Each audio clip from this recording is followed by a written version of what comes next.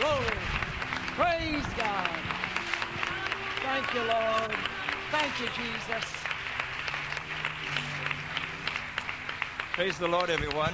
Praise the Lord. Until last night or this morning, you have never seen me before, and I have never seen you. I've never met you, and you have never met me. And you're wondering if you're going to like me.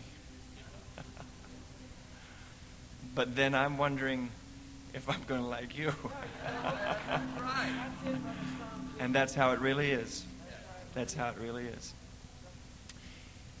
But if you and I could sit down together alone, and if we could talk, really talk, and if I could tell you every time that I have been hurt, every time I have been mishandled by people, every time I've been lonely, and if you could tell me those same things about you, you know something?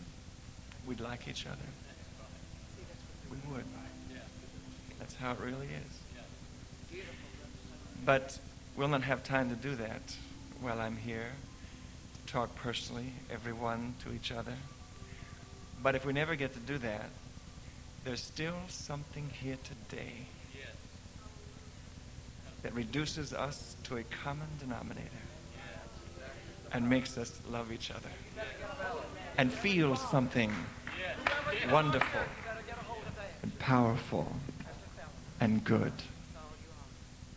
Amen?